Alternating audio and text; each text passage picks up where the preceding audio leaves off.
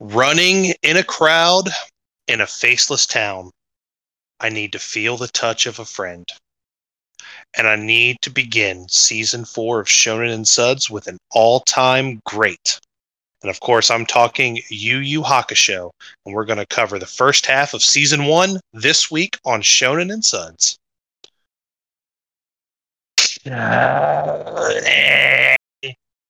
It's a hot one, brother. It's too hot. It's too hot. Chris, it is too hot. It is fucking 100 degrees all across where we're at. brother, it's same here in Virginia, and I know you get that fucking plains heat out in the Midwest, brother. My wife just left. She does horse. She volunteers at like a horse rehabilitation barn. And I was like, she took like 3 fucking thermoses of water with her. I was like, and when she went outside, I opened the door, and Cody, I felt like I was just jumping in the fucking oven. It was just so hot. Yeah, it is. It is not pleasant outside, Chris.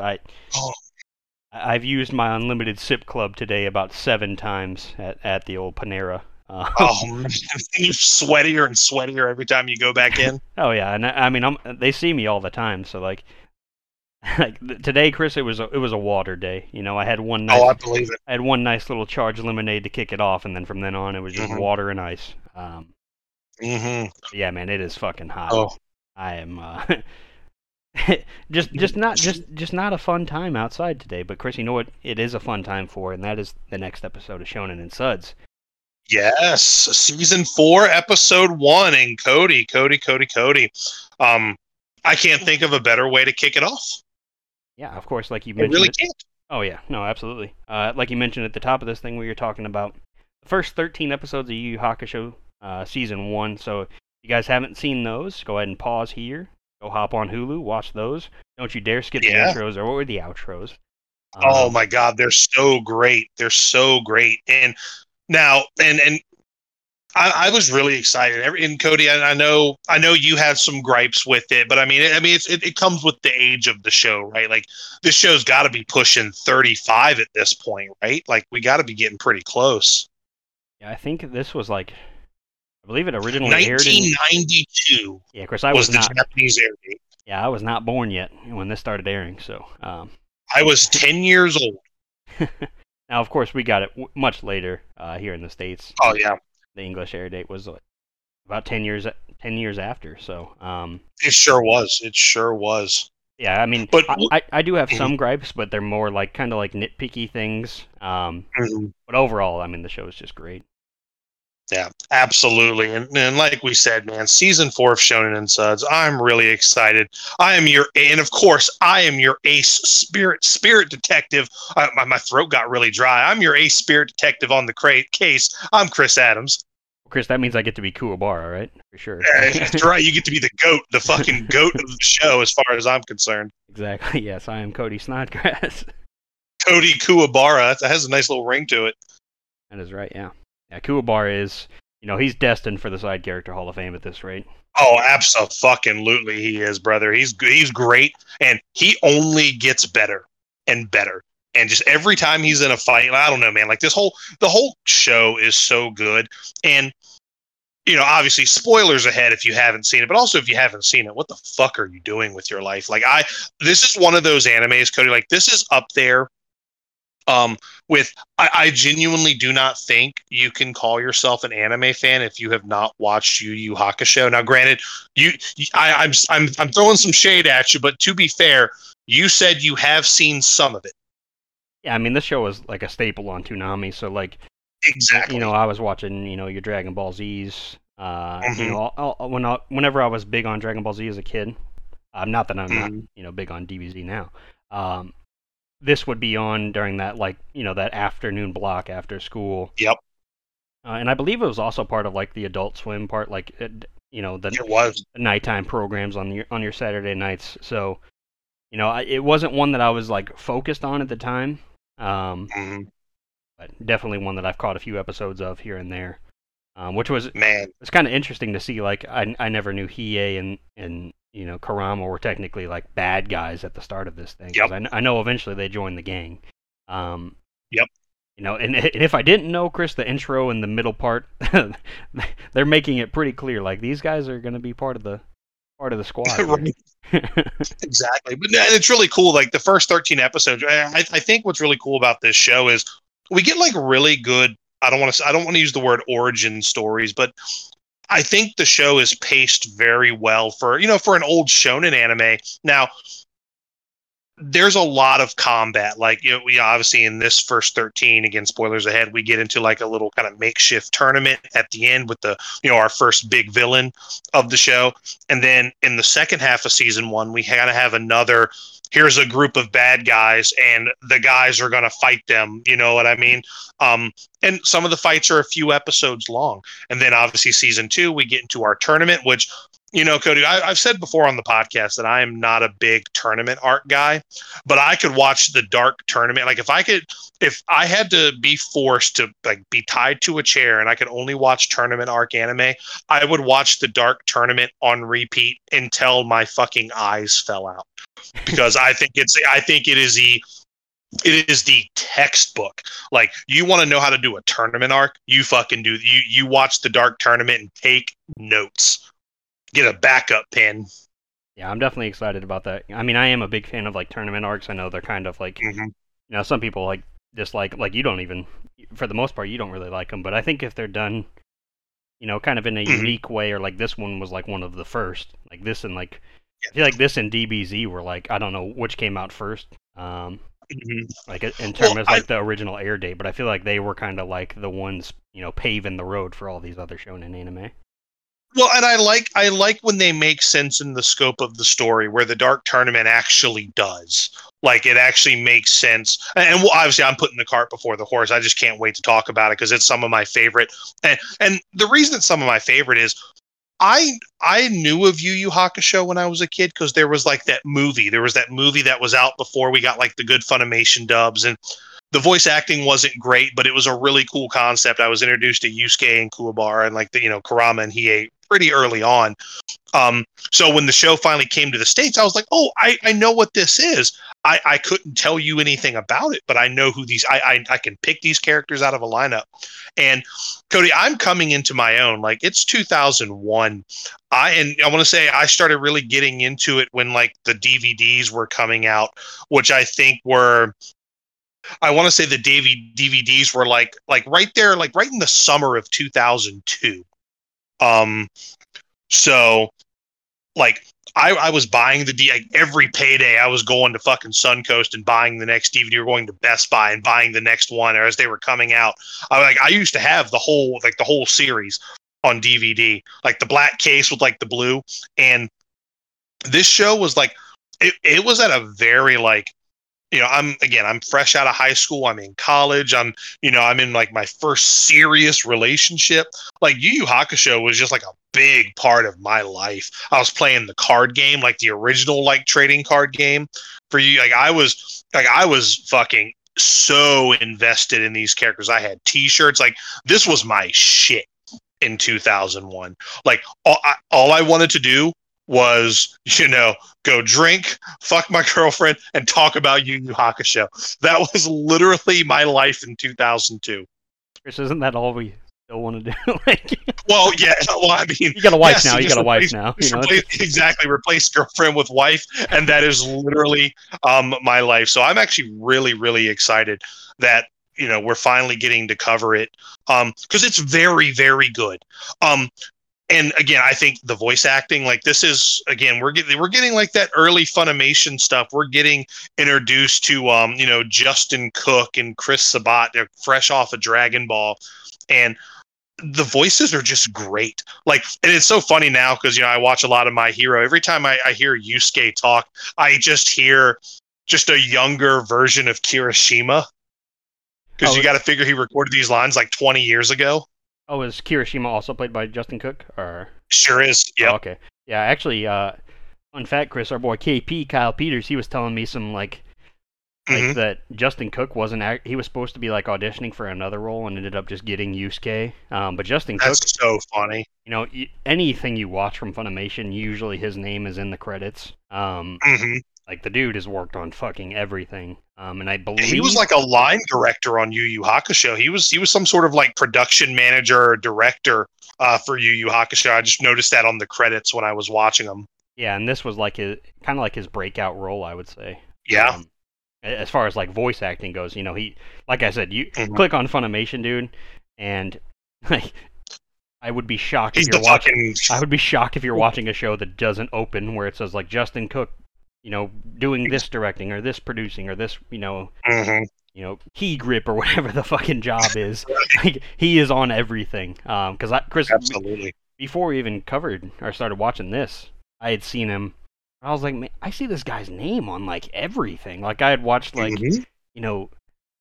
3 episodes of 3 different anime, and he was at the top of the bill each Somewhere. time, and I'm like, Mhm. is this guy like fucking like Superman? Like, This guy just lives in a studio. yeah, like he just doesn't leave Funimation. I'm pretty sure like they built the building on top of his house, and that's just where he resides. Yeah, and I'm pretty sure he's got like fucking executive control. Like it's like, do you want to do something? Sure. Do you want to just collect a paycheck just to put your name? You want to be an executive producer? I'm sure he gets like the royal treatment with Funimation. Yeah, like he is a household name.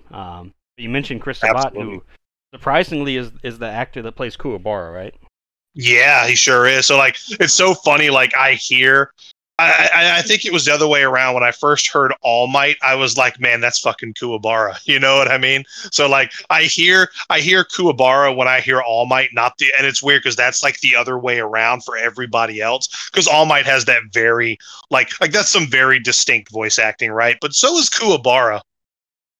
No, definitely. Yeah. He's definitely got some range to him. That was another thing Absolutely. AP quizzed me on. He's like, "Do you know who the actor is that plays Kuwabara?" And I was like, I was thinking about it, and then Mhm. our other buddy Sam, he was like, he's a household name in anime. I was like, okay, I only know like a few household names when it comes to dubs. Like I know like Yuri Mhm. Lowenthal, and I was like, the next name that popped in my head, I was like, is it Chris Sabat? And they're like, yep. I'm like, oh, well, dude's Yeah. got some range on him. I will tell you that. Mhm. Um, And I don't know, like Kuwabara, like he sounds like a doofus, but it just works for him. Just kind of being like, just kind of a lunk. You know what I mean? I was gonna say, he definitely has some some doofus moments, if you will. Oh yeah, well he is. He is just kind of a doofus the whole time. But he's man. But when Kuwabara's ready to like just beat somebody's ass, brother, he fucking throws down. Yeah, and he's always there whenever we need him. Whenever we're in a crunch, Uebara is the man. Absolutely, and we can gush over Yu Yu Hakusho all day, which we will, because we're going to get into that. But first, Cody, we've got some news. Like a lot of stuff. Obviously, San Diego Comic-Con was this past weekend, which means it's news for everything but comic books, right? Exactly, Chris. Exactly. Yeah, we got Oh. everybody's trying to get their hands on that Goldie Roger wanted poster Funko Pop from One Piece. Uh, and We got we got some trailers, Chris. Yeah. brother. Well, where do we want to start? So, I mean, obviously, the one I think I'm the most excited about is we finally got a teaser trailer and a release date for Castlevania Nocturne. Yeah. Teaser trailer came out, I think, either today or yesterday, and it looks great. I'm in. You don't have to sell me any. Stop drilling. You've struck oil. I will be there on September 28th. Yeah, it came out, I believe, like 4 or 5 hours ago is when they posted it on YouTube. At least I'm sure they showed it at like Okay. Comic-Con or some. I'm sure they showed it at Oh, some yeah. weeb festival. Weeb Fest 2023. But yeah, man, it looks good. I don't know these characters very well. I know their names. Like I know I know Richter Belmont from just hearing about it. Like he's like a Link or a Cloud Strife. Like he's just a name you know. And that's all. That's the only one you need to know to start with. Yeah, We'll build upon that. And then I've heard that Alucard is also plays some kind of role in this. He should. I mean, if they're depending on what story they're doing, I don't know if they're doing like the whole Rondo of Blood, Symphony of the Night, like if they're going to build towards that or do that. But eventually, Alucard will rear his head. Yeah. I think I read some comment somewhere where somebody said that in the first little teaser, it was Alucard talking at the end of it or something. Oh, cool. But, regardless, I mean, this Castlevania Nocturne, it looks fantastic. It almost feels like kind of nostalgic because we've kind of been, separated from that anime for a while. And seeing like the fight scenes and the action scenes and just everything, just the animation is just incredible. Like very excited for this. Yeah, I just can't wait. September 28th, I will be there. You'll be there. We'll all be there. That'll probably be. I don't know when we'll finish Yu Yu Hakusho, but I would imagine this would be the follow-up show after that. Depending on how things play out, of course. See you there, brother. See you there. Yeah, definitely excited for it though, man. It is been too long since we've been able to check out some Castlevania, so very excited. Now, is Richter? Now I know. Spoilers if you guys haven't seen all of the original Castlevania series. Is Richter their kid, or Richter's like, from what I want to say, Richter's like a descendant. I want to say he's like a couple generations descendant. Okay. I don't have the Belmont timeline. Yeah, and I know it's probably a little confusing, and I don't know if the anime's following the Belmont family tree or anything, but. All right, that's literally what I'm looking up here. So let's take a look. I've got it pulled up right in front of me. So let's take a peek here. So let's see here. So I'm just looking for Trevor. All right, so there's Trevor Seifa, Christopher Belmont, Reinhardt, Victor. Well, Richter's like way down there. He's like 1, 2, 3, 4, 5, 6. He's like so. Father, grandfather, great grandfather, great great great great great great great great great great great great great great great grandfather is Trevor. All right, well there we go. So we figured it out live. They're a little ways away. We sure did. Yeah, so they are. I was right. Yeah, they're not like. It's been a while. It's been a few generations. That's right. Yeah, and it looks like it says the series will be set in France during the French Revolution in 1792. Oh man, good year. Netflix teases the series will be a never-before-seen origin story for Richter. Maybe this. Oh hell yeah! Maybe we'll get the origin story, and then we'll go into Rondo of Blood or Symphony of the Night, or whichever way they take it. But yeah, I am here for it. I am definitely here for it. So I'm really, really excited. And Cody, that's not the only one I'm excited about because we got another trailer for something really fantastic. Lazarus. Yeah, Chris, Lazarus, the one we mentioned, I don't know if it was last week or a couple weeks ago, from Shinichiro Watanabe and Mappa, with John Wick's Chad Stahelski, Shie Hasaikai, some guy. I believe he's the action director from John Wick. But Chris, we got this cool trailer. It's like 1.5 minutes long. And it doesn't show too much, but it shows just enough to and it looks fucking cool.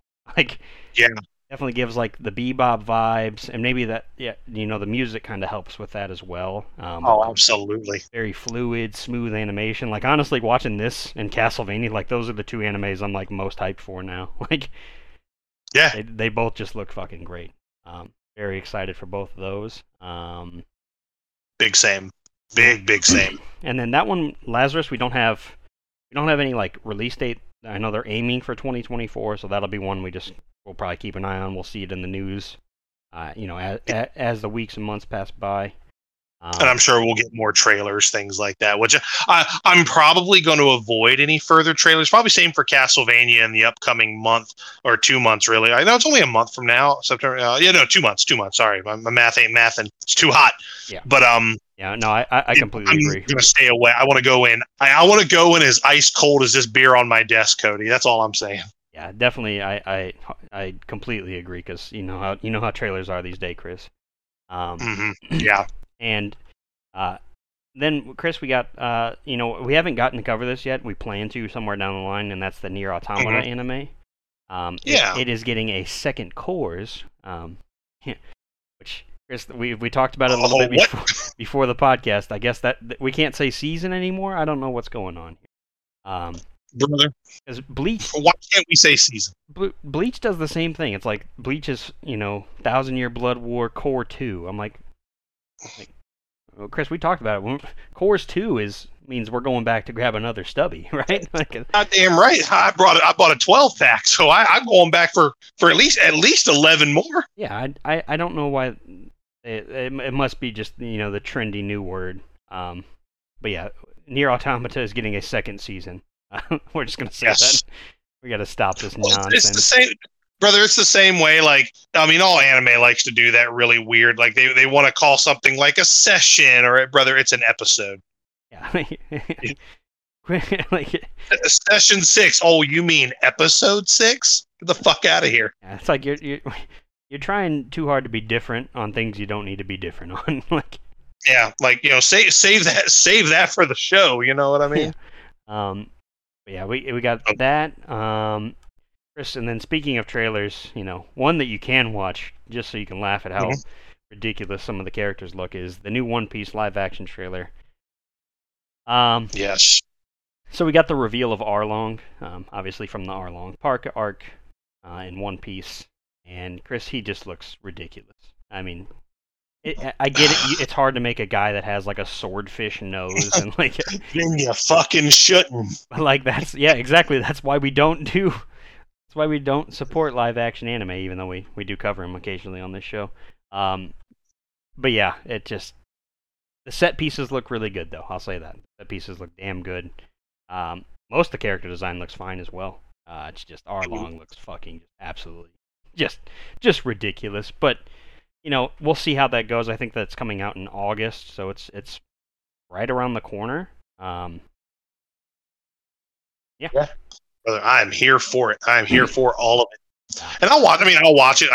Again, One Piece is very much a very whatever kind of show for me, but I'm gonna watch it just to see, because I'm sure we're always in the market for more live action anime, and B, or live action anime adaptions, I should say, and then B, we can laugh. It gives us something to drink and laugh at.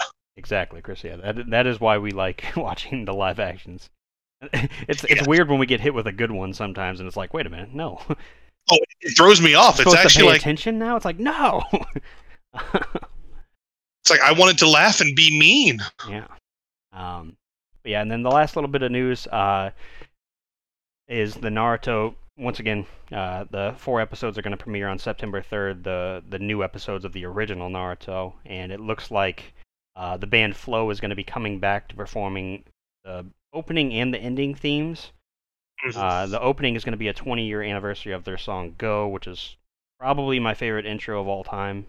It's like very high up there. And then it looks like they're doing a cover of another band's "Vivo Rock" is the ending theme. I'm not sure what that one is. But "Go" I know very well. That's one of my favorite anime openings ever. If somehow we ever cover Naruto, that'll definitely make it onto that's what I call Suds volume. Goddamn right. But Chris, that is it for the news. I am parched, Chris. It is 100 degrees outside, man. I need something to wet the old whistle. Oh, brother, I couldn't resist. Actually, I knew, because I literally just cracked my first one. While we were talking about the One Piece live action, I was walking downstairs, opened up my fridge to grab another one because it's so fucking hot. This one's gonna just go right down the old hatch very quickly. So, Cody, while I'm sucking my first one down, you need to tell me what you're drinking. A lot of air going into the mic right there. Christ, did that just fucking explode? I'm having a helium bomb for Jesus. Oh, Chris, all right.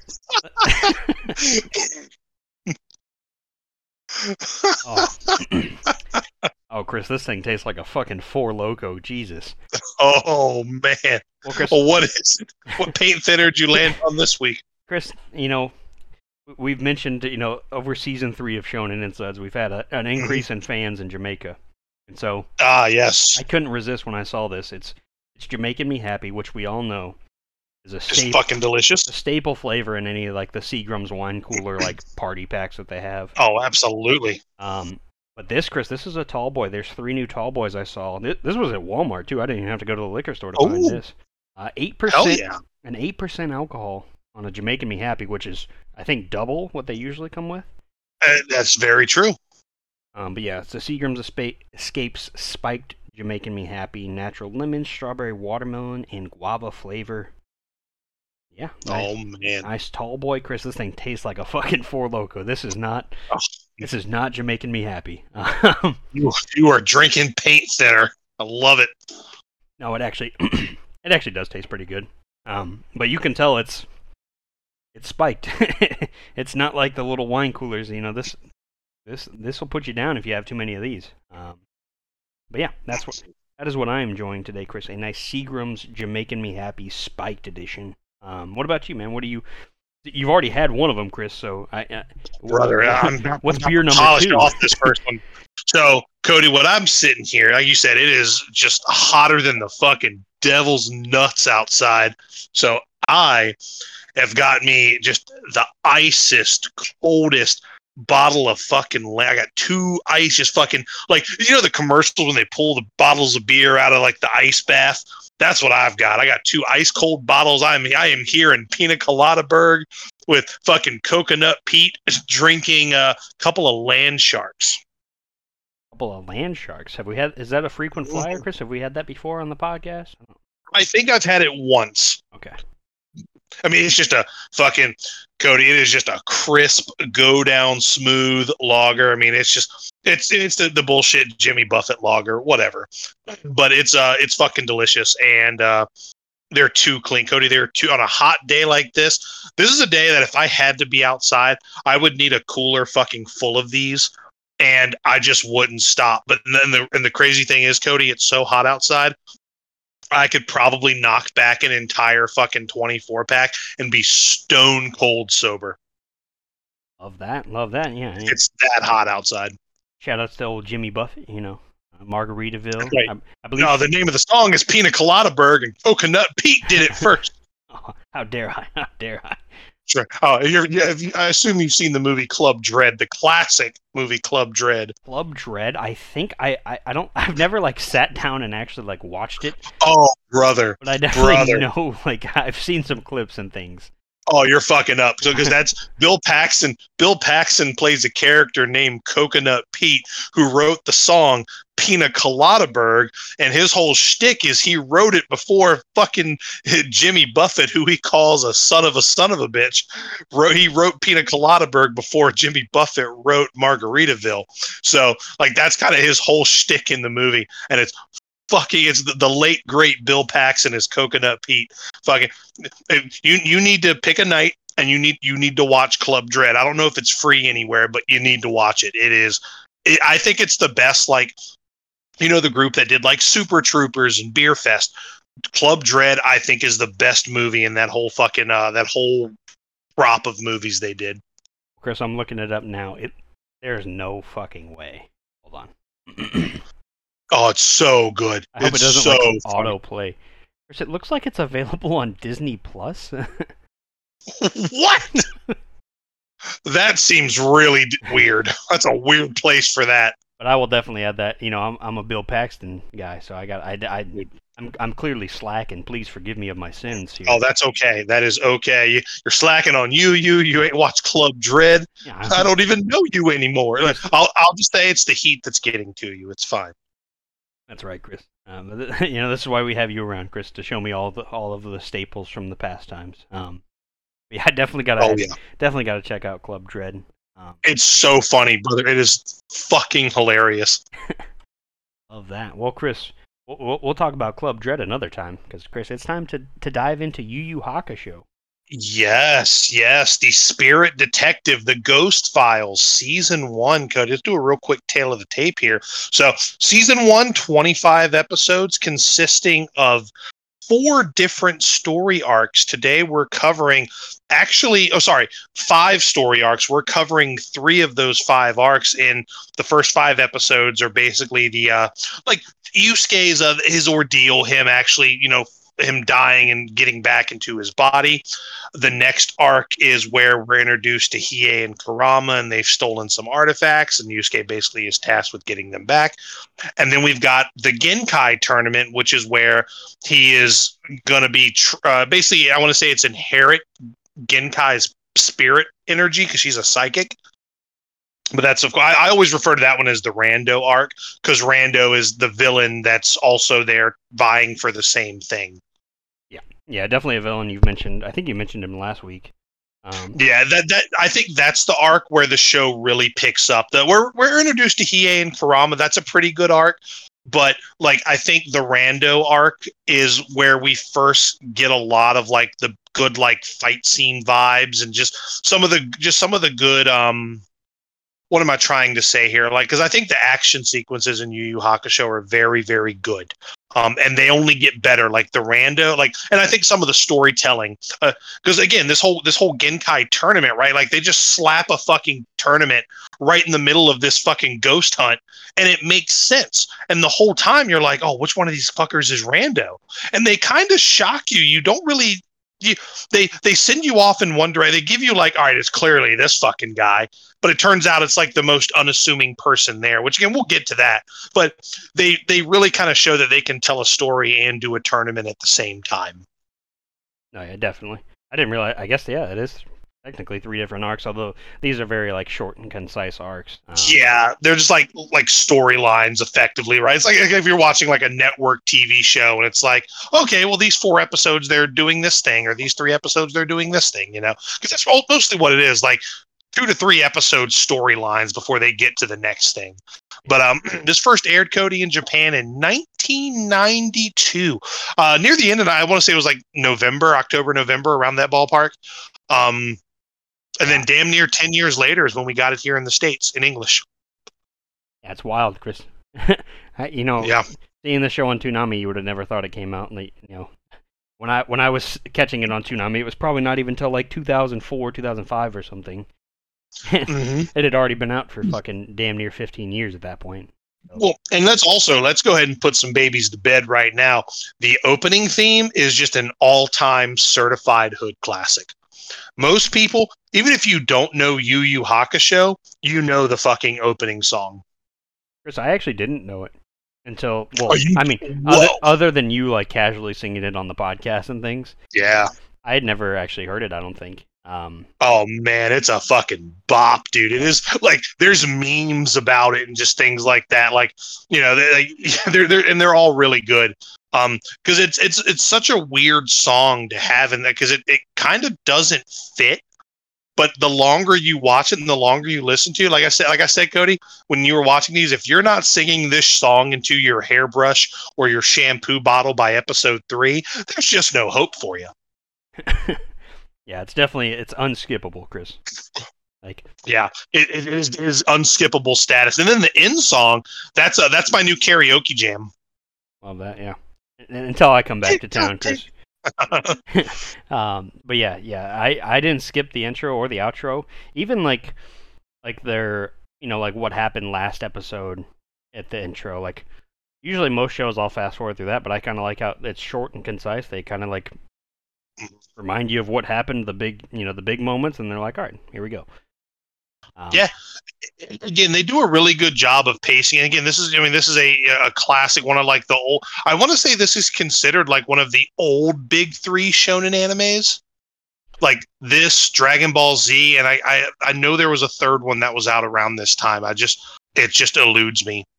Yeah, I think people kind of put those names on everything. There really is like the initial big 3, but I would consider this as like, the big 3 wouldn't exist without this in Dragon Ball. Like 100%. And we can say this, and you even notice it in these first 13 episodes. Like the animation in the first couple episodes definitely looks like something from the late 80s, early 90s. But by like episode 4, episode 5, like the animation is just insane and still holds up. And Cody, all it does is get better. Yeah, I kind of like the old kind of aesthetic look, I guess, is, for lack of a better term. I don't know, it looks nostalgic, like it just has a nice feel to it. I don't know, it's very good. I enjoy it. It fits the aesthetic of the show.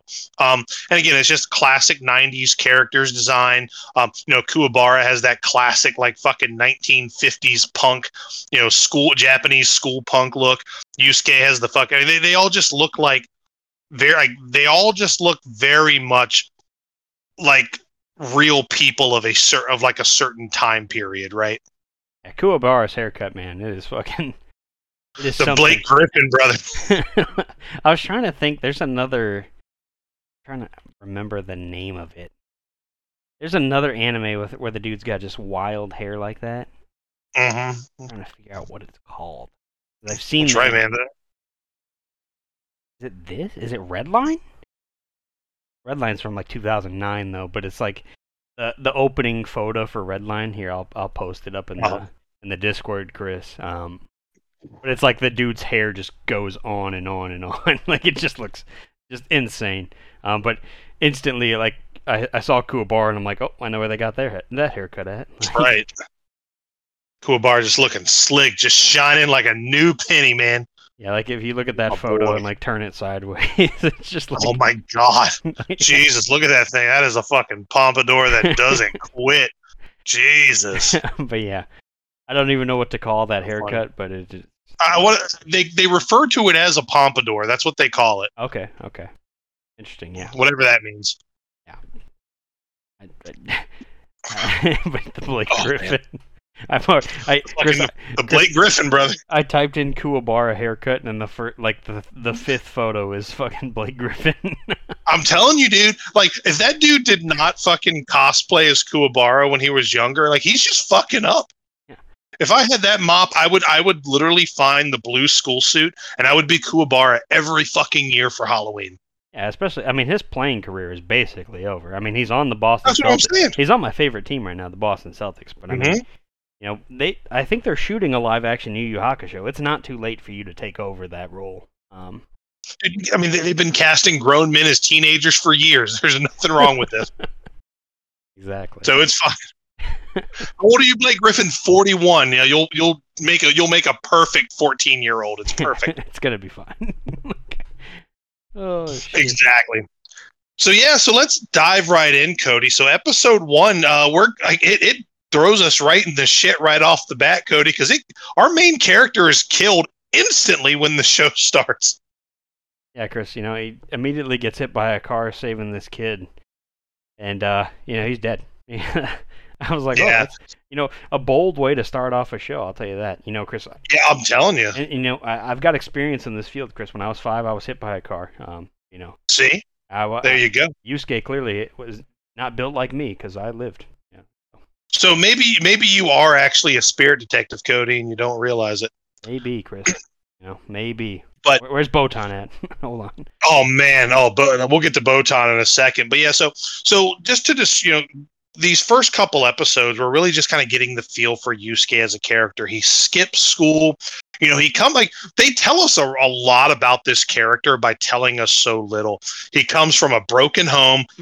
Papa left to get cigarettes years ago and never came back. Mama's a drunk. He's just kind of like really on his own, which has left him like with a very kind of sour attitude.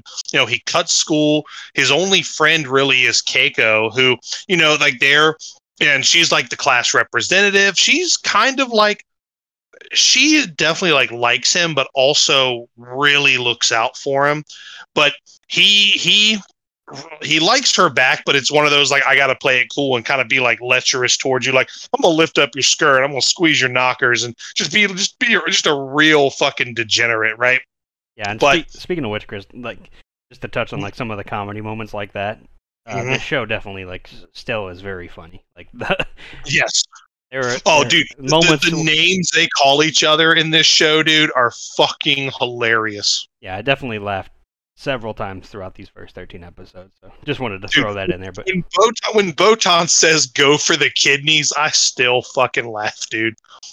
Botan's a fucking menace. And Botan's another one headed for the side character Hall of Fame. But one of the things about Yusuke, while he is, he's a troublemaker at school, the teachers fucking hate him. The teachers are out to get him, which we see a lot of in this first season. But the principal... Fuck these teachers and fuck that principal too. All right. I want them all. The principal tries though. He tries. No, he does not. He does not try. I want the dark tournament to be Yusuke and the boys against the teachers. Like, oh man, I want it to be like class of 1999 all over again. Oh hell yeah, fucking! That's a great movie, by the way. It is a great movie. Oh man, hell yes. But Yusuke also has a heart of gold. So, you know, basically he as he's heading home after having like kind of after getting kicked out of school, he runs into this kid, basically saves this kid from what was it? The kid kicks the ball out into like a busy street. He brings it back to him, kind of scolds the kid, which kind of starts to, it looks like he's about to cry, but then Yusuke like kind of gives him the whole like really just makes him laugh, puts like the fucking thing down. He's like, doing like the real stupid, face, makes the funny faces that, yeah, you see people do it with kids all the time, like just to make them, just to cheer them up a little bit, right? Yeah, and that's what he's doing. And then I want to say he I can't remember if he like sees somebody he's getting ready to leave, but the kid kicks the ball back out into the street. Yeah, kids never learn, man. Or does he? I can't remember if he. Yeah, Yusuke just kind of like walking kicks the ball around. right out on the street. Yeah. Yeah, I think Yusuke like crosses the street, and then no sooner than he turns around, this kid's already kicking the ball back in the middle of the road. Which, oddly, and he just turns around and tries to push him out of the way.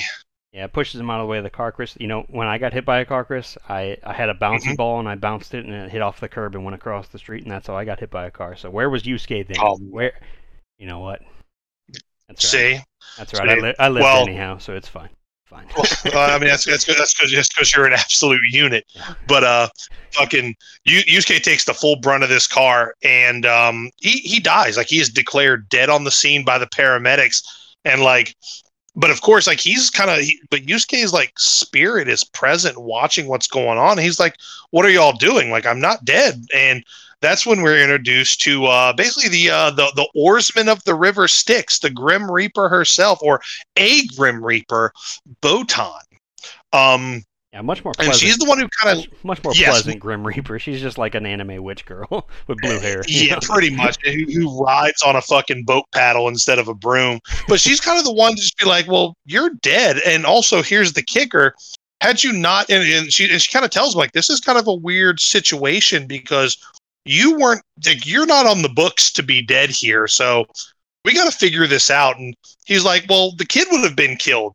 And she's like, "No, he actually would have been fine. He definitely would have missed the car. The car would have like missed him, or he would have been able to get out in time." So Yusuke's just like, "Fuck." So yeah, Botan's like, "Yeah, really? You died for nothing, basically. So sorry about you."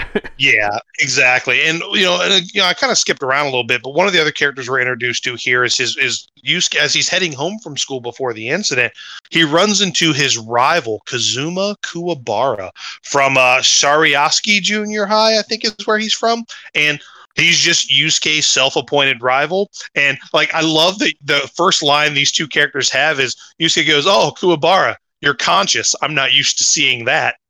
And just proceeds to beat the shit out of him. And then his friends make it a point to say that, Kuwabara, that makes you a 0 and 128 versus Yusuke. Like, he is 0 for the fucking century.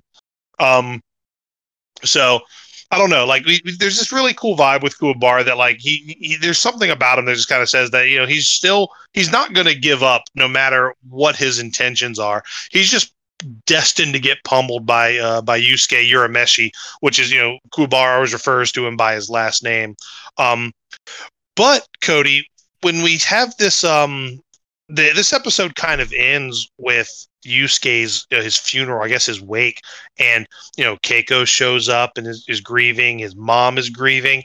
But one of the big things is Kuwabara shows up at the wake, and we kind of get like a really good, like, kind of powerfully emotional moment right here off the bat. Like, Kuwabara's like, "You can't fucking die yet. Like, I have to beat you first. Like, you can't leave me. Like almost like, brother, you left me."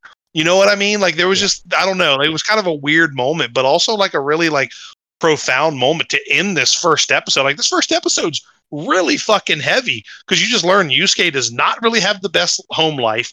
He, people think he's a piece of shit, but he really has a heart of gold. And like, he's an important part of people's lives, which is kind of, that's some very real world shit. And we're doing this in 1992, by the way. Yeah, I think even Yusuke is surprised by how many people like showed up and cared. Like, even the kid that he saved, quote unquote, shows up. Yeah, the kid was there. The principal was there. Like, but even like Yusuke kind of felt like he had nothing to live for, and then Yeah. when he's dead and he sees all this, he kind of realizes, he's like, okay, maybe I am, like, a decent enough human, I guess. Yep, Yeah, and which definitely. allows him to kind of get a chance to get, I guess, kind of to turn back the clock and fix this.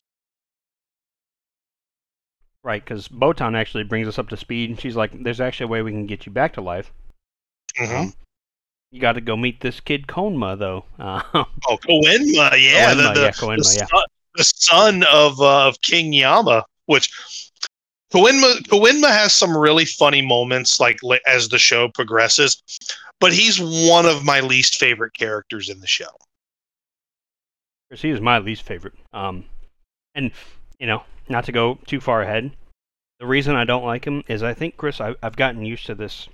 Maybe it's just a problem with me getting older or whatever it is, but I hate when they set up rules in a show or a movie, and they kind of like break the rules and like nothing happens. It's a big reason why I really don't like SAO.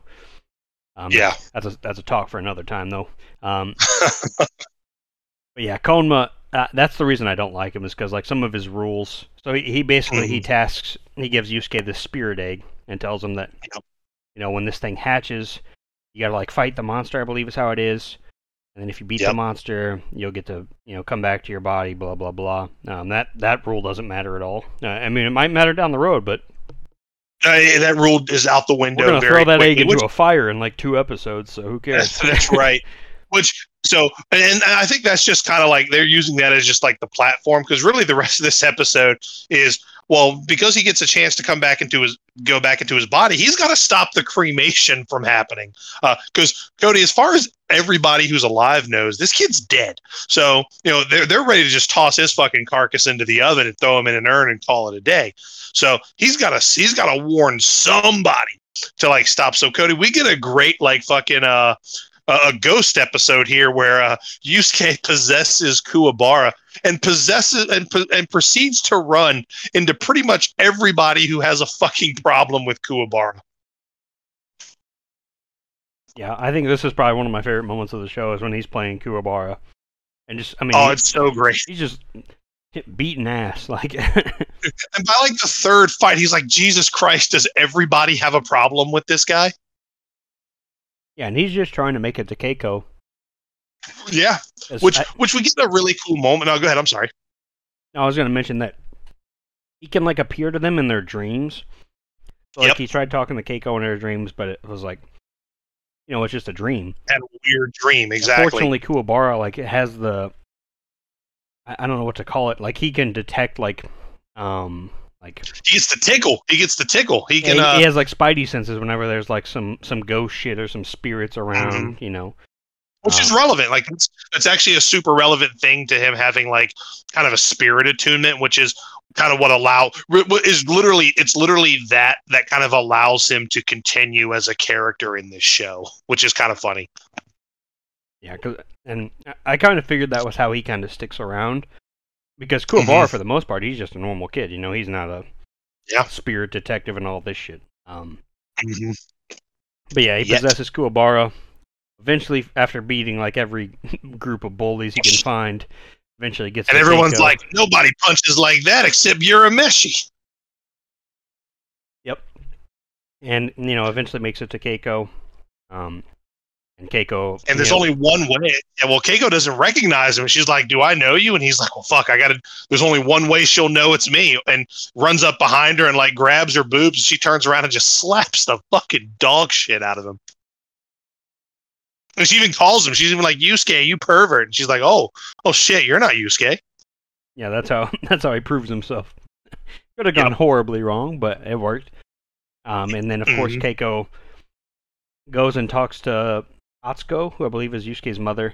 The fucking mother of the year. Yusuke calls her mother of the year several fucking times throughout the show. There she is, mother of the year. And basically informs her that he's going to come back to life, or he's going to attempt to come back to life. And then, of course, now Yusuke has like a pulse, even though it's just a dead body. I'm like, all right. Yeah, just like a very faint pulse, because Mom's like, I can feel him breathing. It's very like light, but he's alive. Yeah, sure. Yeah. Exactly. Well, and that leads us into our next episode where I want these teachers, Cody. I want these teachers to just get fucking strung up by their feet. But this episode here is actually one of my favorite in the entire show because it's a real good Kuwabara episode. So the teachers, while we're trying to figure out, and work our way through this ordeal, Kuwabara is kind of getting fucked at school by the teachers. And one of Kuwabara's like friends, Kurubo, or what's his name? Kurubo, whatever, has a part-time job because his family's strapped for cash. His mom's sick, can't work. And the teacher threatens to you're on, the only reason you can work is you have permission from the school. It's a shame, if somebody were to take that permission away. So you guys can't get into fights for a week. But of course they're part of like a gang. So all they do is rumble and get into fights. So, yeah, but Kuwabara's like, it's not always their choice either. Like, these kids are always just fucking with them, and they gotta fight to survive. Find out immediately, exactly. And I think we find out very quickly because Kuwabara bears the brunt of this for the week. Yeah, and it seems like the teachers, once they find out Yusuke's dead, they're like, all right, now we'll just move on to Kuwabara and fuck with him. Yep.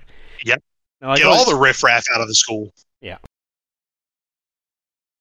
But Kuwabara, he's able to, he takes a lot of ass whoopings. Like every day he's coming back to school with just more bruises. And because he's the teacher's following him home, and Kuwabara's like, I can't fight. Like the bullies will surround him. And he's like, just do what you got to do, man. I'm not going to fight you back. And they're like, okay. And they just proceed to beat the shit out of him. So he makes it through the week, but then the teacher's like, well, there's a science test coming up next week, and you need to score at least a 50, or we're going to take away his job. And I think Kuwabara got an 8 on the last test or something stupid like that. Yeah, he got an 8, and the other his two buddies, they also did pretty poorly. And Yusuke got a 12. Yusuke got a 12, so yeah. There's that. But so Yusuke is really, his whole thing in this is basically he just kind of helps Kuwabara study. This is another episode of just Yusuke man, I didn't know Kuwabara was like this. Kuwabara is very, very loyal to his friends. He could have easily just been well, sorry, brother, I'm not going to get my ass beat by these clowns every day. But the episode's called A Promise Between Men, and he said, look, man, I'm gonna make sure you keep your job. I will take whatever comes to me in order to help you out. So he does that, and then while they're, I guess at night, Yusuke is coming to Kuwabara, kind of subconsciously and in his dreams and helping him study. And yep. Kuwabara, the next day, he takes the test, and he's like, I know I passed. I wrote my answers down, and I checked it out in the book. I know I passed. I got he says he got a 58 or something like that. Yeah. He says he at least got a 58, so he's good. Mm-hmm. But of course, Chris, the fucking teachers. That bucktooth motherfucker, dude. Chris, the show needs to end with him being the main villain and just getting them teeth just fucking kicked in. Please. Just punted to the fucking moon. Because this guy and the other teacher are just the biggest shit stains in the show. And they do the classic. They're like, well, it looks like the one that comes up to the other one is like, hey, it looks like you graded this paper incorrectly, and delete some of fucking Kuwabara's answers. And Kuwabara, he calls bullshit. He's like, He's like, I know you erased my answer, and gets ready to hit the teacher, but he's like, fuck, I can't. But what's cool here, Cody, is the whole time, while the teachers are plotting, the principal's in the background, Yeah. And no, go ahead. I'm sorry. I said, well, and this is the moment where the principal is okay. Well, he's about to punch the teacher, but Yusuke is able to reach in and stop, don't fucking do it. Yeah, stop Kuwabara from fucking decking him. Oh man, he would have fucking smashed those teachers' teeth just clean through his fucking head. But then that's when the principal comes in and is like, okay, I know what you did, so you need to fucking fix it. Yeah, and so Kuwabara ends up passing. His homie keeps the job, and Yusuke kind of gains a newfound respect for Kuwabara. It's not just and vice versa. and vice versa, because like Kuwabara, like the episode ends, like he knows, like he doesn't know that Yusuke is there, but he can feel like he's like okay, and he thanks him at the end of the episode. So really great episode. I think this is one of the best episodes in the show. And Cody, well, we're gonna dive right back into episode 4. Remember that egg you were talking about? We're about to say bye bye to this egg. Yeah, because this egg, you know, Yusuke's supposed to do good things to make the beast that's gonna hatch from the egg like be like less powerful, or you know, they have some big dumb rule that doesn't matter because Chris, we got Keiko. She's going to Yusuke's house and watching over his body. Meanwhile, the mom just leaves the house a fucking mess, like fucking just empty, just trash everywhere. Mom sucks. Mom is the worst. Yeah, with her dead child who's magically coming back to life, she's just out fucking hitting the bars. And so Keiko, and she's even like, whoa, he's at the bar tonight.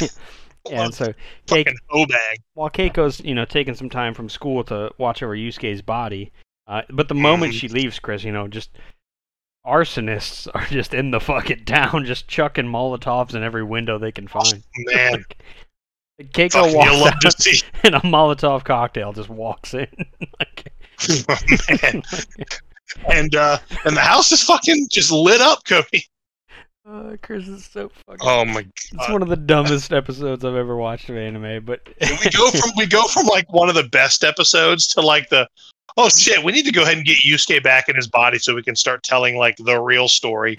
So they give us like just the bullshit like run in chair shot and fucking, and then they move on to the next episode. Really, like this is. It's so weird how we do go from like one of the best, probably one of the best episodes in this season, if not the best episode, to probably the worst. Yeah, I completely agree. So she, of course, like all these fires break out. She sees the smoke. She comes back, realizes it's Yusuke's house that's on fire. Goes in there, you know, tries to save him, but the flames are too hot. And then, like Koenma and you know, oh, what's her name, Chris? I'm blanking. Botan. They're like, oh, you can, you know, there's a way to like save her, right? It's like you can either save the girl you love. Isn't this the episode? This is the episode with the consultant that's watching them the whole, or like watching Yusuke and Keiko or something. You're talking about the other blue-haired girl? Yeah. The fuck, she's literally in this episode, and that's it. She's just like. Just literally tasked like just with her clipboard to just watch and see what's going on. Yeah, and basically Yusuke has a decision between saving the girl he loves or having a chance to return to life. Those are the two choices, right? Okay, yeah. So he chooses to save the girl he loves by throwing the spirit egg into the fire, which no monster hatches out of. It actually just opens a path of no flames. And she just Keiko manages to get his body with the help of Kuwabara, who kind of shows up later. You know, which is also fucking hilarious when like she's got his body wrapped up. Kubar's like, what are you doing? Yeah, like what are you doing with his dead body? She's like, I'll explain later. It's like, are you sick? Yeah, and so he saves Keiko and Kuwabara. And they get his body out of there, which somehow, Chris, you know, according to Koenma, translates to he gets his body back. He gets to return to life. Sick. And that's I think that's my biggest gripe about the show is like they put all these dumb rules in their own way. Like it kind of gets in its own way for no reason. Like, well, that's not even the real rule. Well, it's like first it's like you got to do good things in this egg will hatch. You defeat the monster, you come back to life, right? And it's like, well, now you can throw the egg into the fire to save Keiko, but then you don't get to come back to life. So he does that, and then it's like, okay, now you get to come back to life. It's like, what are the rules here? well, Cody, the rules change one more time because in the last episode of this first arc, he now needs to be kissed by somebody within 24 hours from now. Yeah, he's got to be kissed by somebody within 24 hours, Chris, or we have to wait 52 years. Like, oh my Chris, God. when Koma brought that rule up, I was like, bullshit. That's literally what I said. I was like, yeah, okay, bullshit. Like, nobody who loves Yusuke shows up by the stroke of midnight. Spoiler alert, Keiko shows up late. Like, and they're like, fuck it. I don't know. Like, and after this, I like the show a ton. Like, not that I didn't like the show, it's just they were making these bullshit rules up until episode Yeah. 6, where they were Yeah. just getting in their own way. It's like, I don't So know. it's like they couldn't decide how that. It's like they picked shit out of a hat and they were like, I like all of these. How can we make this all happen? Well, we're just gonna fucking make it up as we go. It was like Cody. It was like they wrote a Mad Libs sheet in these 2 episodes, and they just were like, "Fuck it, we're going with it." Yeah, like I thought for sure like he was going to do some good things, but he was going to have to do some bad things, and the egg was going to hatch. Mhm. You know, he was going to be just enough strong enough to beat the monster, and then get his body back. But then they're like actually new rule. This is how we're going to do it, and this, and then if you don't get smooched in 24 hours, then 52 years later, and it's like, brother, Onma, you've lost all respect. Nobody believes you. Okay, you're telling things to Yusuke. He should just be like, "Fuck off, dude. I'm getting back in my body. Everything you say is a lie." Yeah, well, thank God, Cody, because now that Yusuke's back, we have now reached the last bad episode until the final season of the show. So, because from here on, Cody, it is all gas and no brakes. There was a small part of me that wanted Kuwabara to have to be the one to make the kiss just for comedy. That scene was hilarious. But of because course he'd never live it down. Yeah, of course it is Keiko. By the end of this day, that makes it to Yusuke, gives him a smooch, and then he comes back to life, and then then he helps out Kuwabara. He beats up some bullies around them, and we get to see Chris some of Yusuke's new abilities because he sees that like the gang leader is like this.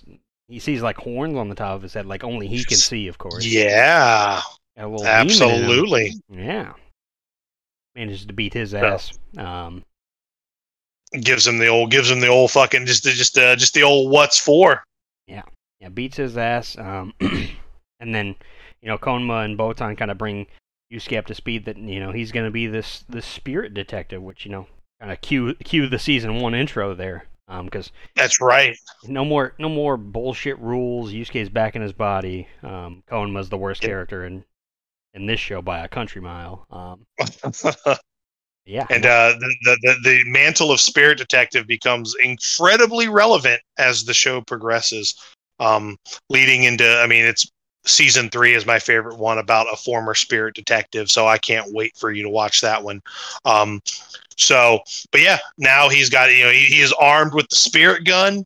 He's got his badge and his gun, brother. He is ready, and he's given his first task. He has three artifacts have been stolen by some thieves, and he needs to get them back.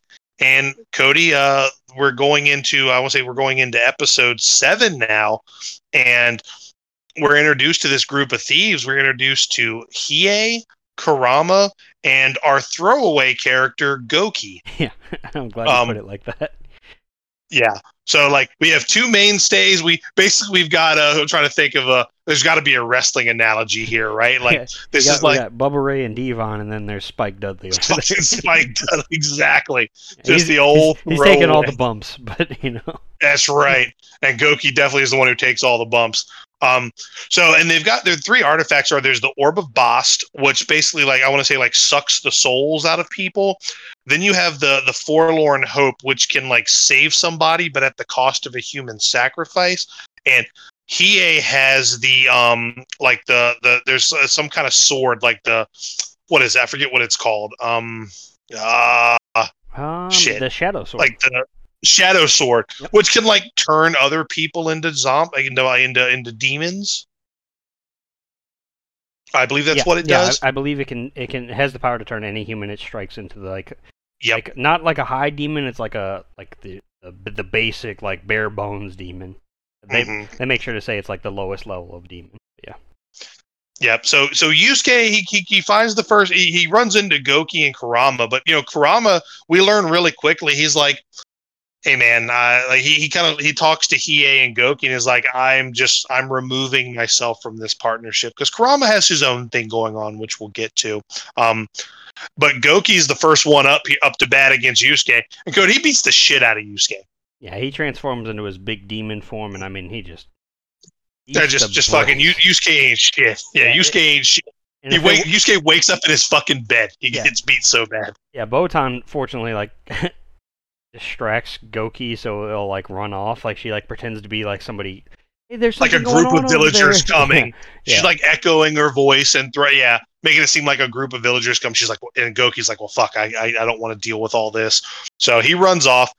He wakes up in bed the next day, and like, he's kind of fucked up.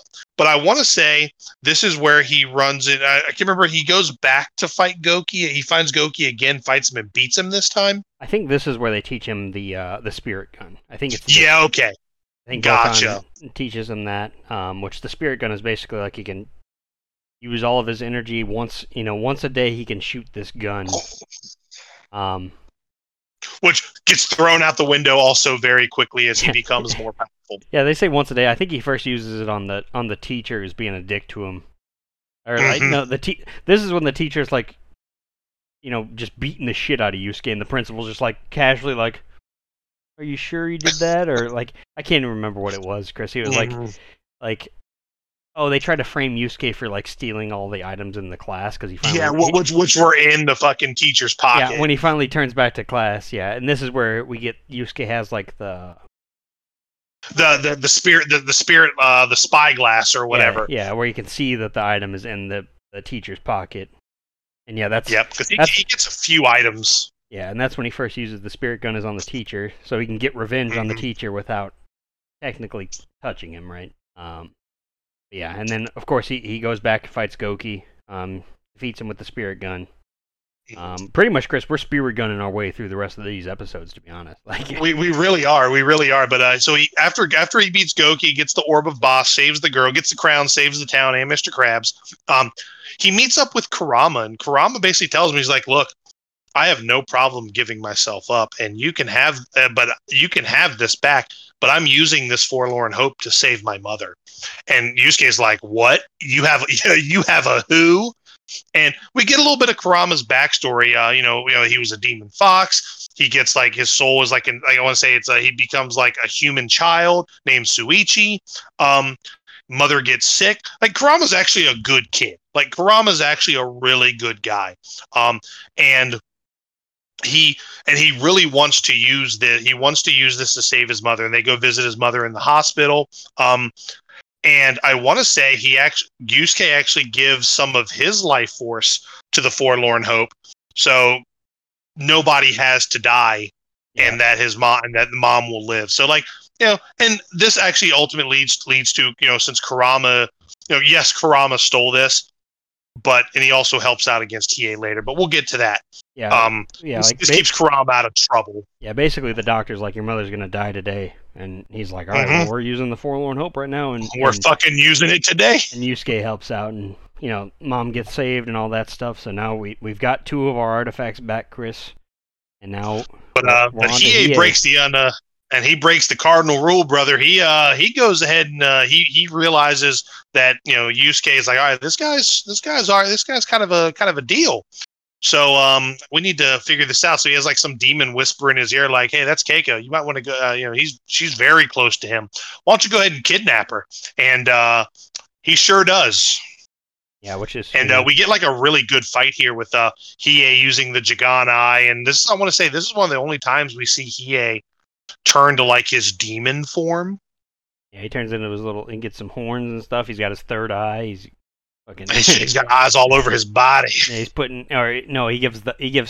possesses Keiko partially, where she gets like the third eye up top.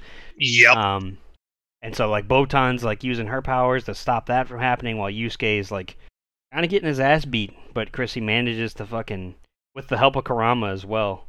Yep. He manages to shoot the spirit gun off of the Forlorn Hope. Off the mirror, and it gets Hiei in the back. He gets him with the old fucking Michael Jordan, Larry Bird, off the rafters, off the bleachers, backboard, nothing but net for the Big Mac. Yeah, it was pretty cool because like the Forlorn Hope is actually like a mirror, really. And so he learns something new, and they're like, how'd you afterwards, after defeating him and getting the item back, Kurama's like, how'd you know that would work? He's like, I didn't. I was just which is so great because Cody, that is fucking par for the course for Yusuke for literally the rest of the show. Yeah. Like, and I think, oh man, I don't mind it here, but I have a gripe about some of the next coming fights that happen. Where Yusuke is just going to continuously just get saved by bullshit, and I'm just going to have to deal with it. Well, dude, like, there's some fights in the Dark Tournament. Like, there's one fight in particular. I think one of my favorite fights with one of my favorite side characters, not Chu, but Jin. And like, these fight, and Yusuke's like, I have no fucking clue what I'm doing. I'm just making it up as I go. And Hiei's like, what the fuck are you talking about? Like, and Yusuke's just like, whatever, dude. So, like, that is literally Yusuke whenever he's in like dire straits for the rest of the show. So he is very much a seat of his pants kind of guy. I think I just have to get used to that and get used to like the comedy behind it.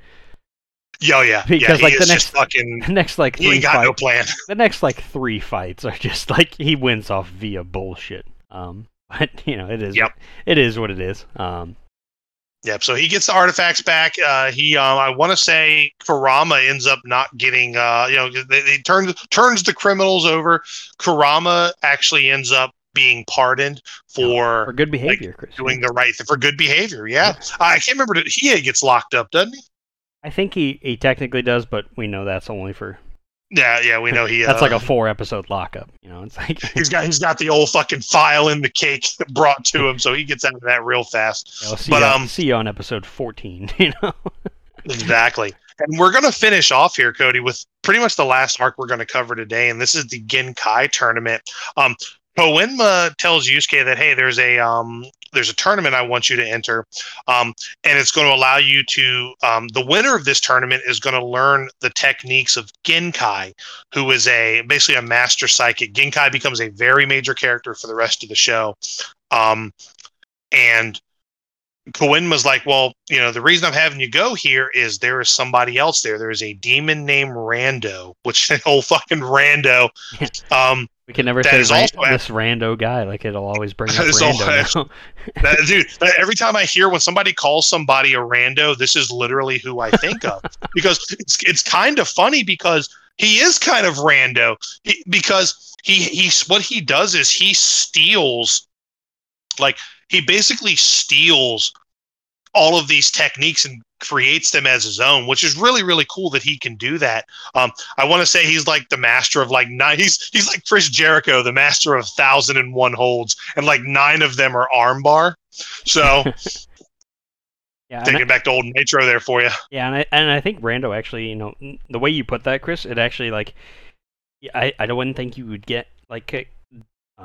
What's the word I'm looking for here? Characters like Kakashi from Naruto. He's the copycat ninja.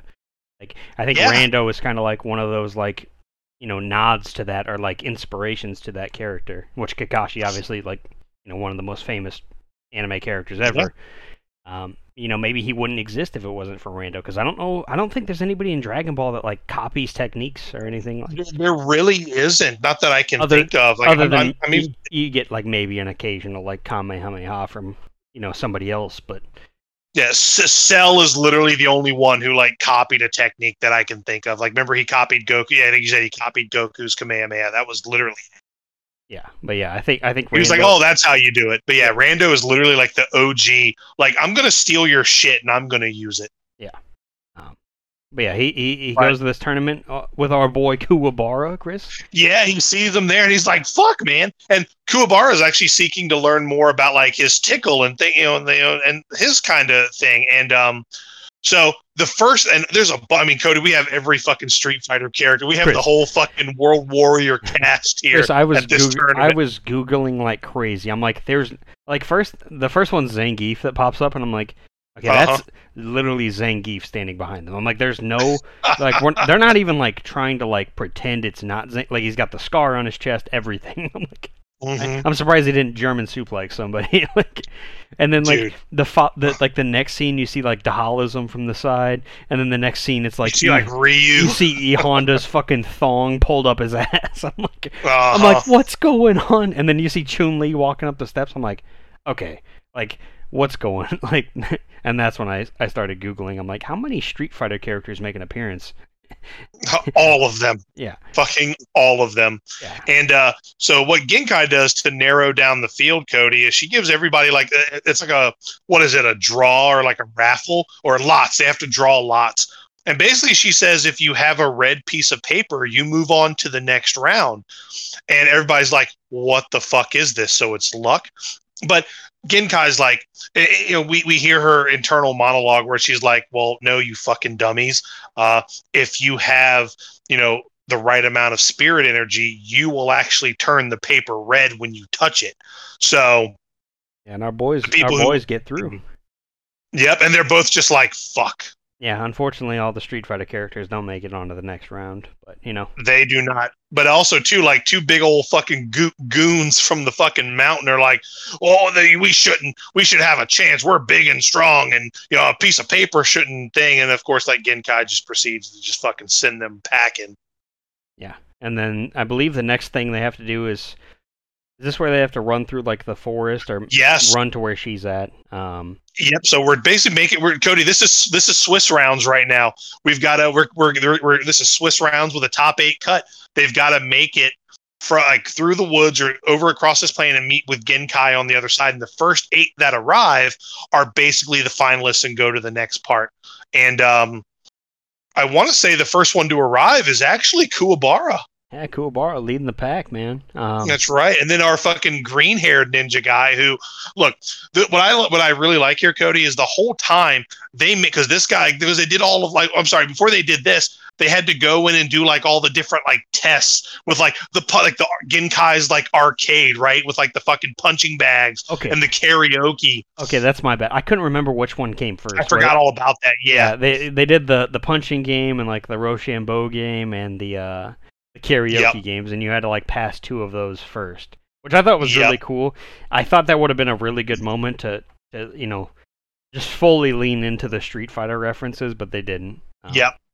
Breaking the car and breaking the brakes. Yeah, dude, I thought we were fully leaning in. But unfortunately not. But it was cool to see him play like the arcade games and stuff. And then they did the next thing where they got to run through the forest. And I think it's Yusuke is the only one that actually goes through like the woods. Yeah, it's like the forest of death, or they call it something dumb. Yep. And also too, while they're doing the arcade games, there's this one guy. He's like wearing like a karate gi and like has like the green hair, and he's doing very well. Like he is like top of the charts on like damn near everything. He's like just slightly better than Yusuke in a lot of things. And what I really like here, Cody, is the whole time they're making us think like this is random, right? Like this has to be random, right? Yeah, they're really laying it up for us. They're like, oh, this is, but they're trying to deceive us, right? The creators, the misdirection. But and also of course he's the second guy that shows up after Kuwabara at the finish line. And we do get a great moment here where Yusuke is the only one who goes through the woods because he's the only one who takes a street. He's like, the quickest way to get there is a straight line, brother. So he runs and goes through the woods, and he's met with fucking the old fucking man bat, whatever his name is. Dude. Oh, fucking Baldock. I fucking love it. Yeah, and then Yusuke makes quick work of this fucking Baldock. Dude, well, what's so funny is like Genkai's like, all right, well, fucking time's up, and Kuwabara's like, where's Yusuke? Like, what happened? And like right at like the last fucking, or like he's even late here, Cody. Like Keiko was late, Yusuke's a little late here, but he shows up, and Genkai's like, what? You just came through the woods? And she's like, there's like a demonic man bat that lives there, and Yusuke's like, oh, you mean Baldock? Oh, I fucking left that guy just hanging, and like you just see him like fucking strung up from the trees by his wings. So great. Yeah, by this point, Chris, I had given up on the rules of this show. I was like, oh yeah, Yusuke's getting into this next arc. Like, oh, absolutely. Absolutely. But yeah, she makes an exception, of course, like everyone. Can we talk about the guy with the ninja with the fucking knot with the SWAT stick on his head? Can we talk about that guy for a second? Chris, we were talking about this in our like Final Fantasy Discord the other day. I was talking with Sam and KP, and I was like, dude, I was like, why does this guy have a fucking swastika on his forehead? I'm like, there's no way this was shown on Cartoon Network, and I guess like it was not. I guess definitely not. Back in Toonami, they did edit that. But it's like a, But it's not a quite Buddha. it's like a flip swastika, or I don't know. Yep. Sam Toole, bless his heart, he gave me the whole like religious spiel about which one meant Yes, which. yeah, it's like a Buddhist, which is kind of funny, Cody. Not to go on a history lesson here. Like that was actually something that the Nazis borrowed from like that, because they like Hitler was really big into like mysticism and cultism, and he looked at a lot of different religions, which is really fucking funny considering how much of a fucking just anti-Semite he was, just such a piece of shit. But it's like, you borrow from that? Like that's what you're going to borrow from? Yeah. Yeah, no, I Chris, I got my history lesson from the Tool Man this week. Yeah. He explained it. I was like, man. He constructed a history lesson for you. I was like, maybe this is Rando, because but the misdirections were everywhere. It was hard to tell which one Rando was. But yeah, that guy. Man. That guy was, when he showed up, I was like, it might be him. He might be the bad guy. They didn't show this on Toonami at all. Yeah, you had to watch the fucking midnight run to see that. 100%. But yeah, it's these 8 guys. There's a couple more like throwaway guys that are losing their first round. Yeah, there's like the Jubei guy, like the fucking the samurai guy, which Kuwabara actually fights, because now there's now a top 8 fucking bracket. Cody, we're in it's tournament time, our first tournament of Yu Yu Hakusho, and first I want to say we've got Kuwabara versus I call him Jubei because he has like the eye patch and the two. Like, he's got like the wooden sword. That's how he can like harness his spirit energy. And while he's fighting, like the sword breaks and Kuwabara picks up the tip and he actually creates his own spirit sword from the tip of this sword. Yeah, it's like it almost looks like a lightning kind of sword. Kuwabara, the original flame swordsman.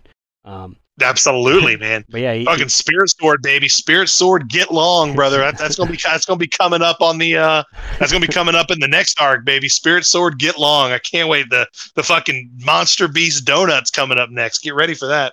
But yeah, Kuwabara manages to beat him, and then we have the Nazi guy manages to beat whoever he beats. Then we have the little guy that he reminds me of Krillin.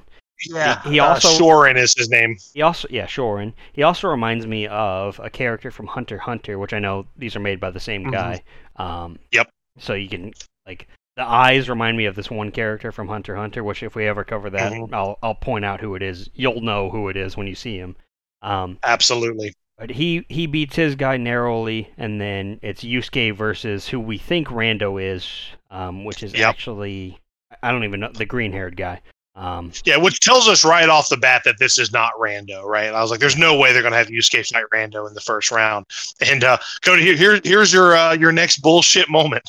Oh yeah, Chris. Well, first of all, this guy, the green-haired guy, who he already looks cool. He's doing well on all the physical tests. He has this he's like, oh, I got this mask that lets me see in the dark, which is super convenient for this tournament. I built it. I made it myself. That we're having in the dark right now. No idea this was going to happen, but oh man, good thing I brought this with me, huh? Yeah, and Yusuke manages Yusuke randomly shoots him with the spirit gun. I think is what he hits him with. Yep. And it's like, how did Yusuke see him? And then they're like, oh, Yusuke picked up Genkai's old cigarette that she flicked, and he put it in his belt loop. And I'm like, why didn't we see any of that? I watched the whole episode. I didn't see this at all. Shooed that in. I was like, okay, so Yusuke's gonna have this bullshit thing for a little while. Yusuke manages to defeat him, and then we move on to the next round, which is Yusuke versus the Nazi guy, and Kuwabara versus Shorin. Yep. Because I want to say we get Yusuke versus the Nazi guy first, and Yusuke. This is actually a really cool fight because Yusuke ends up because the ninja has like these shurikens that can basically hone in on their target and they'll chase them to the ends of the earth. But I forget what Yusuke does to basically make the shurikens go back and target him. Don't worry, Chris. I got you, brother. He slips and falls in like a puddle in the ground. Got him. The shurikens hit the Nazi guy and blow up. Perfect. Yeah. No, don't worry. This is what I'm just like. Exactly how we drew it up, brother. Yeah. Like twice in one episode, we get just bullshit wins. I'm like, okay, this might be the an ongoing theme here. Yeah.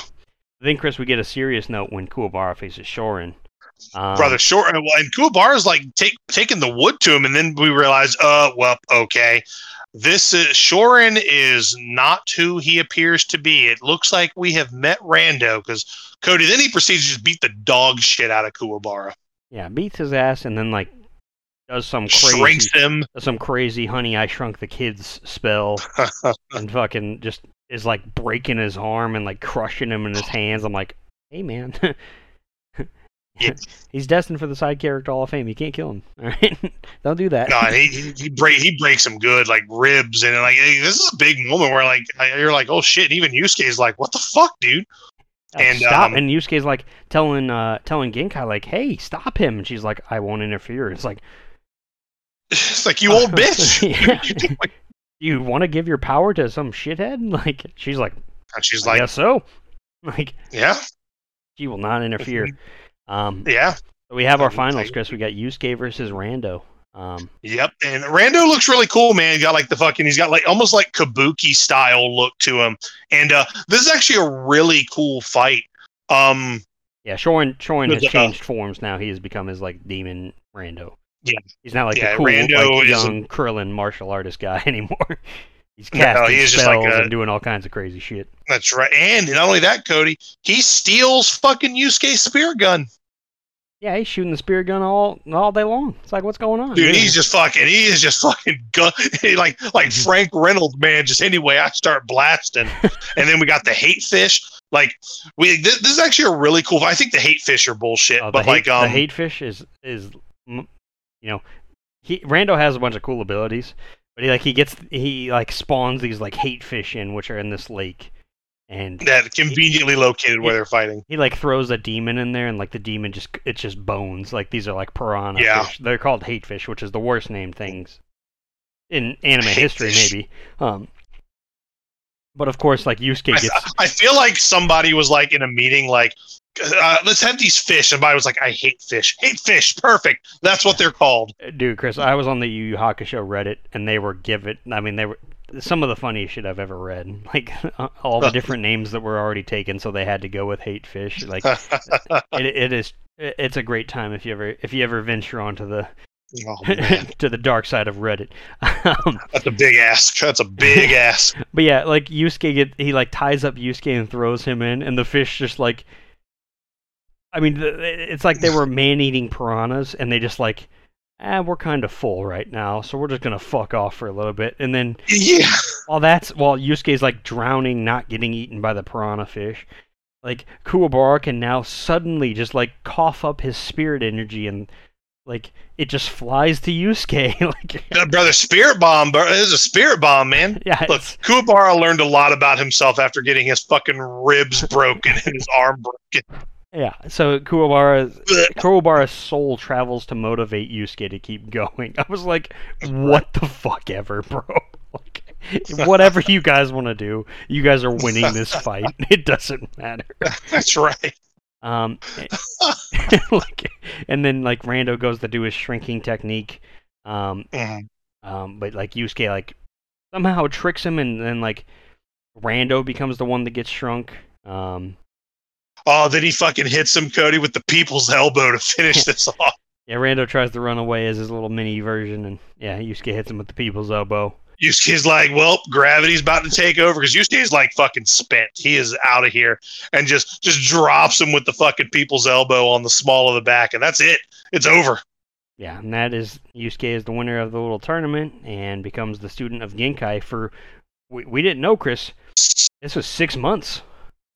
Oh, that's right. Because also too, we forgot because this is very important, Cody. Because fucking Yusuke didn't want to do this bullshit, but Botan bribed him with a fucking ticket to the fucking Wrestle Kingdom at the Tokyo Dome. But he's got tickets to Mania. He's going to WrestleMania.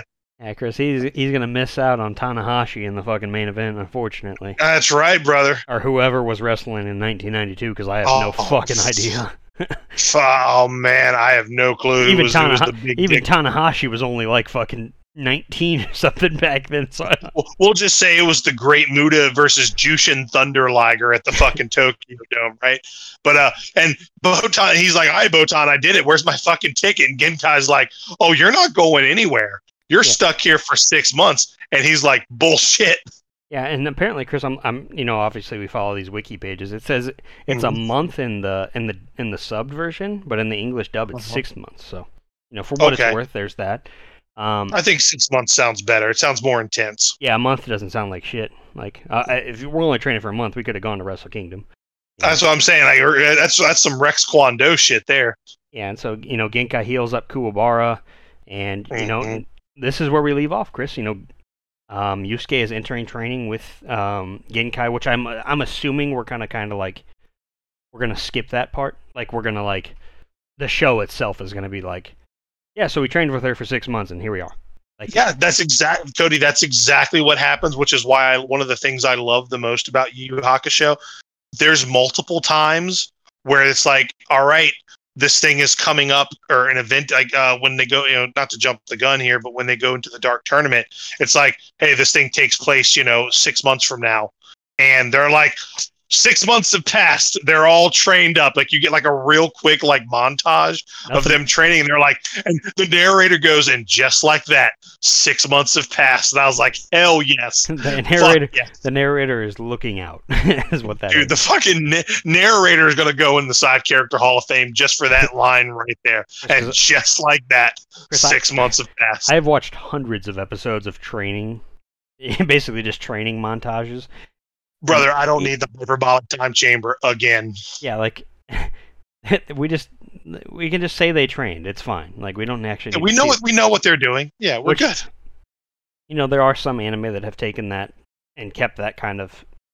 I don't want to call it a time skip, but like they skip the BS, right? Like even in like an anime like Fairy Tail, much more modern, like 2010s anime. Like there's a big tournament coming up, and they're like, all right, I guess it's time for us to start training for the next 3 months.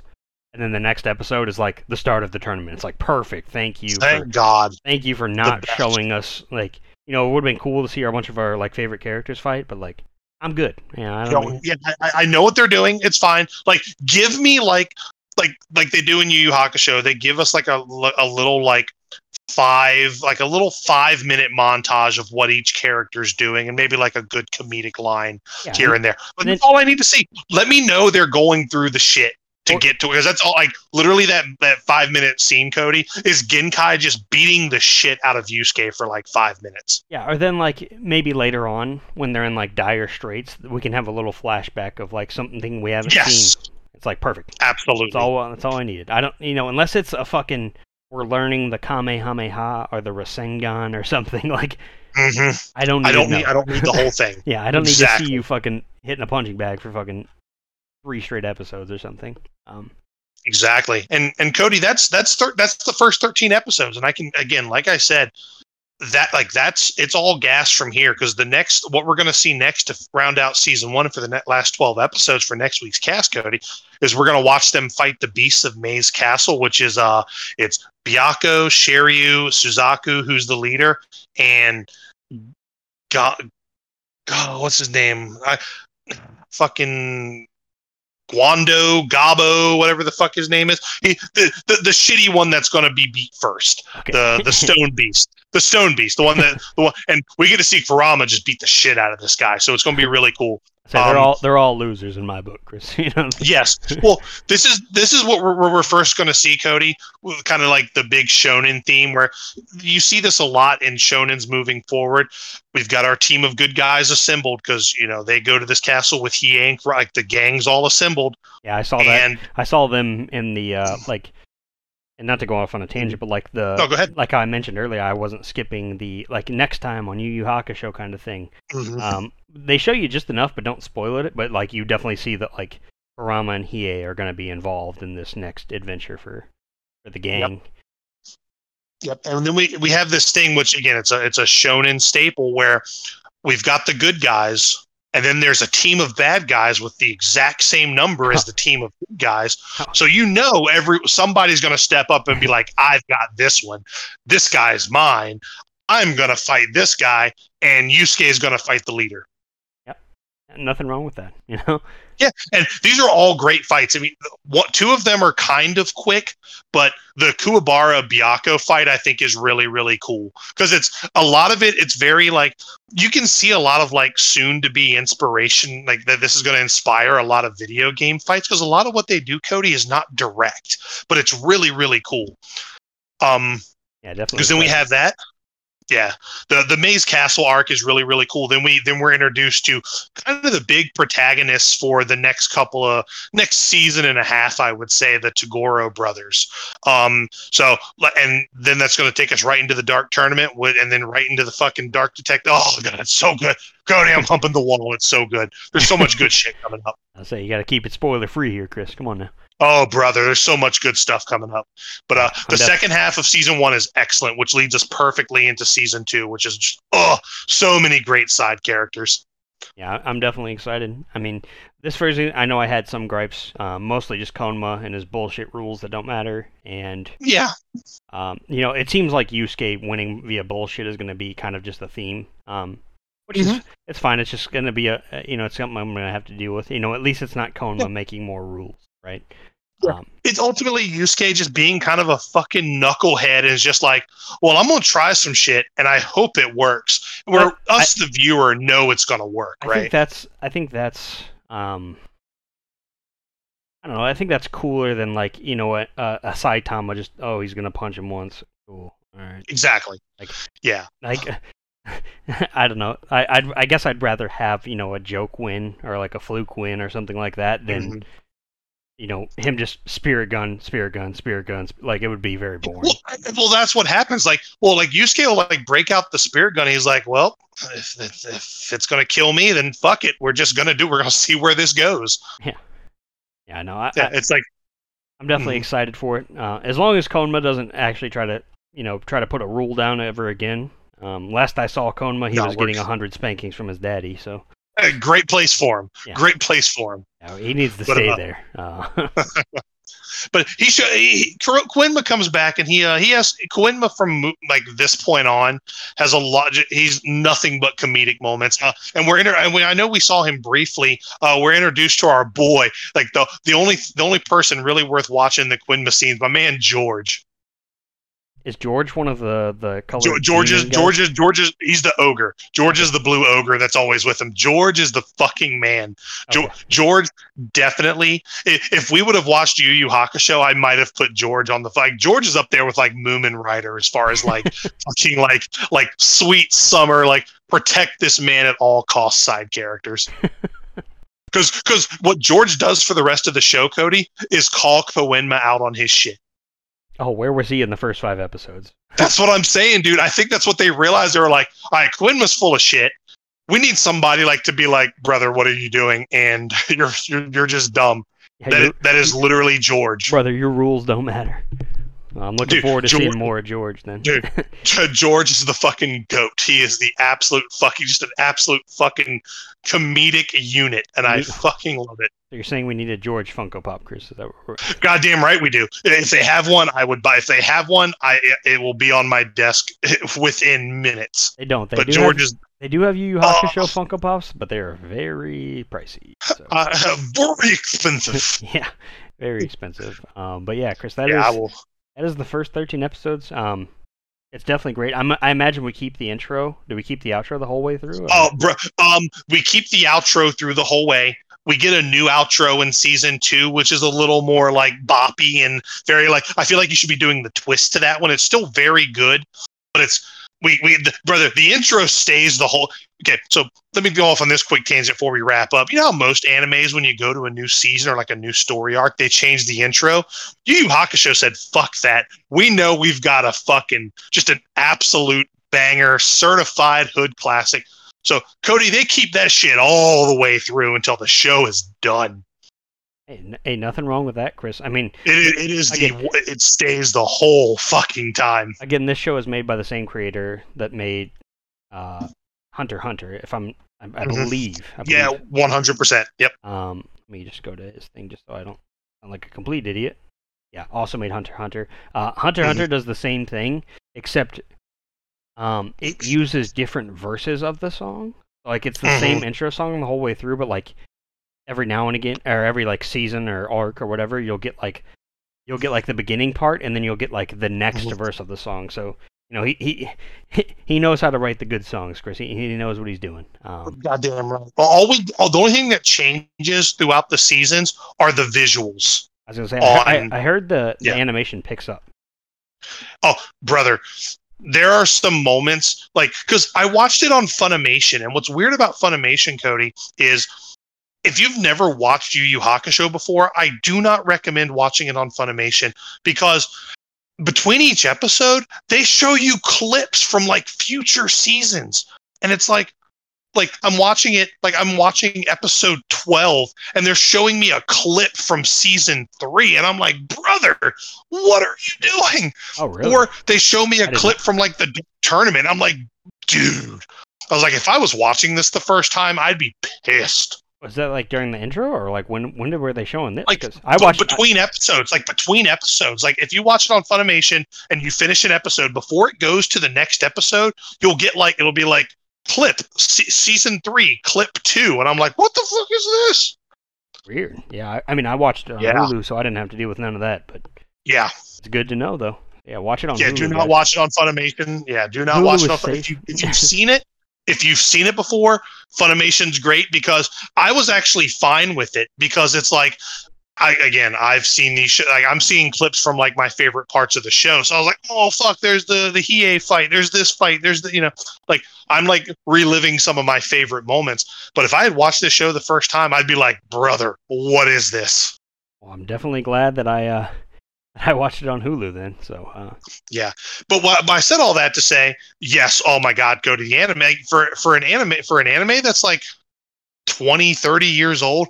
The animation is very, very good. Like in the later, pretty much moving forward, the animation's like top shelf.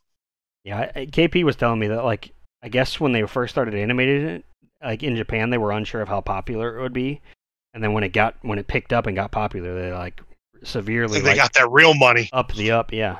But yeah, definitely excited for these next 12 episodes. Again, guys, we're going to be finishing so good season 1 of Yu Yu Hakusho, getting up to episode 26. So we're going to watch through 25, stop at 26, and we'll be covering that next week.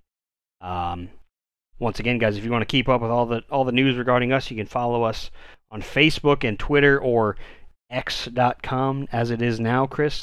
What? Yeah, I don't tweet. I don't X. Elon has rebranded it to X.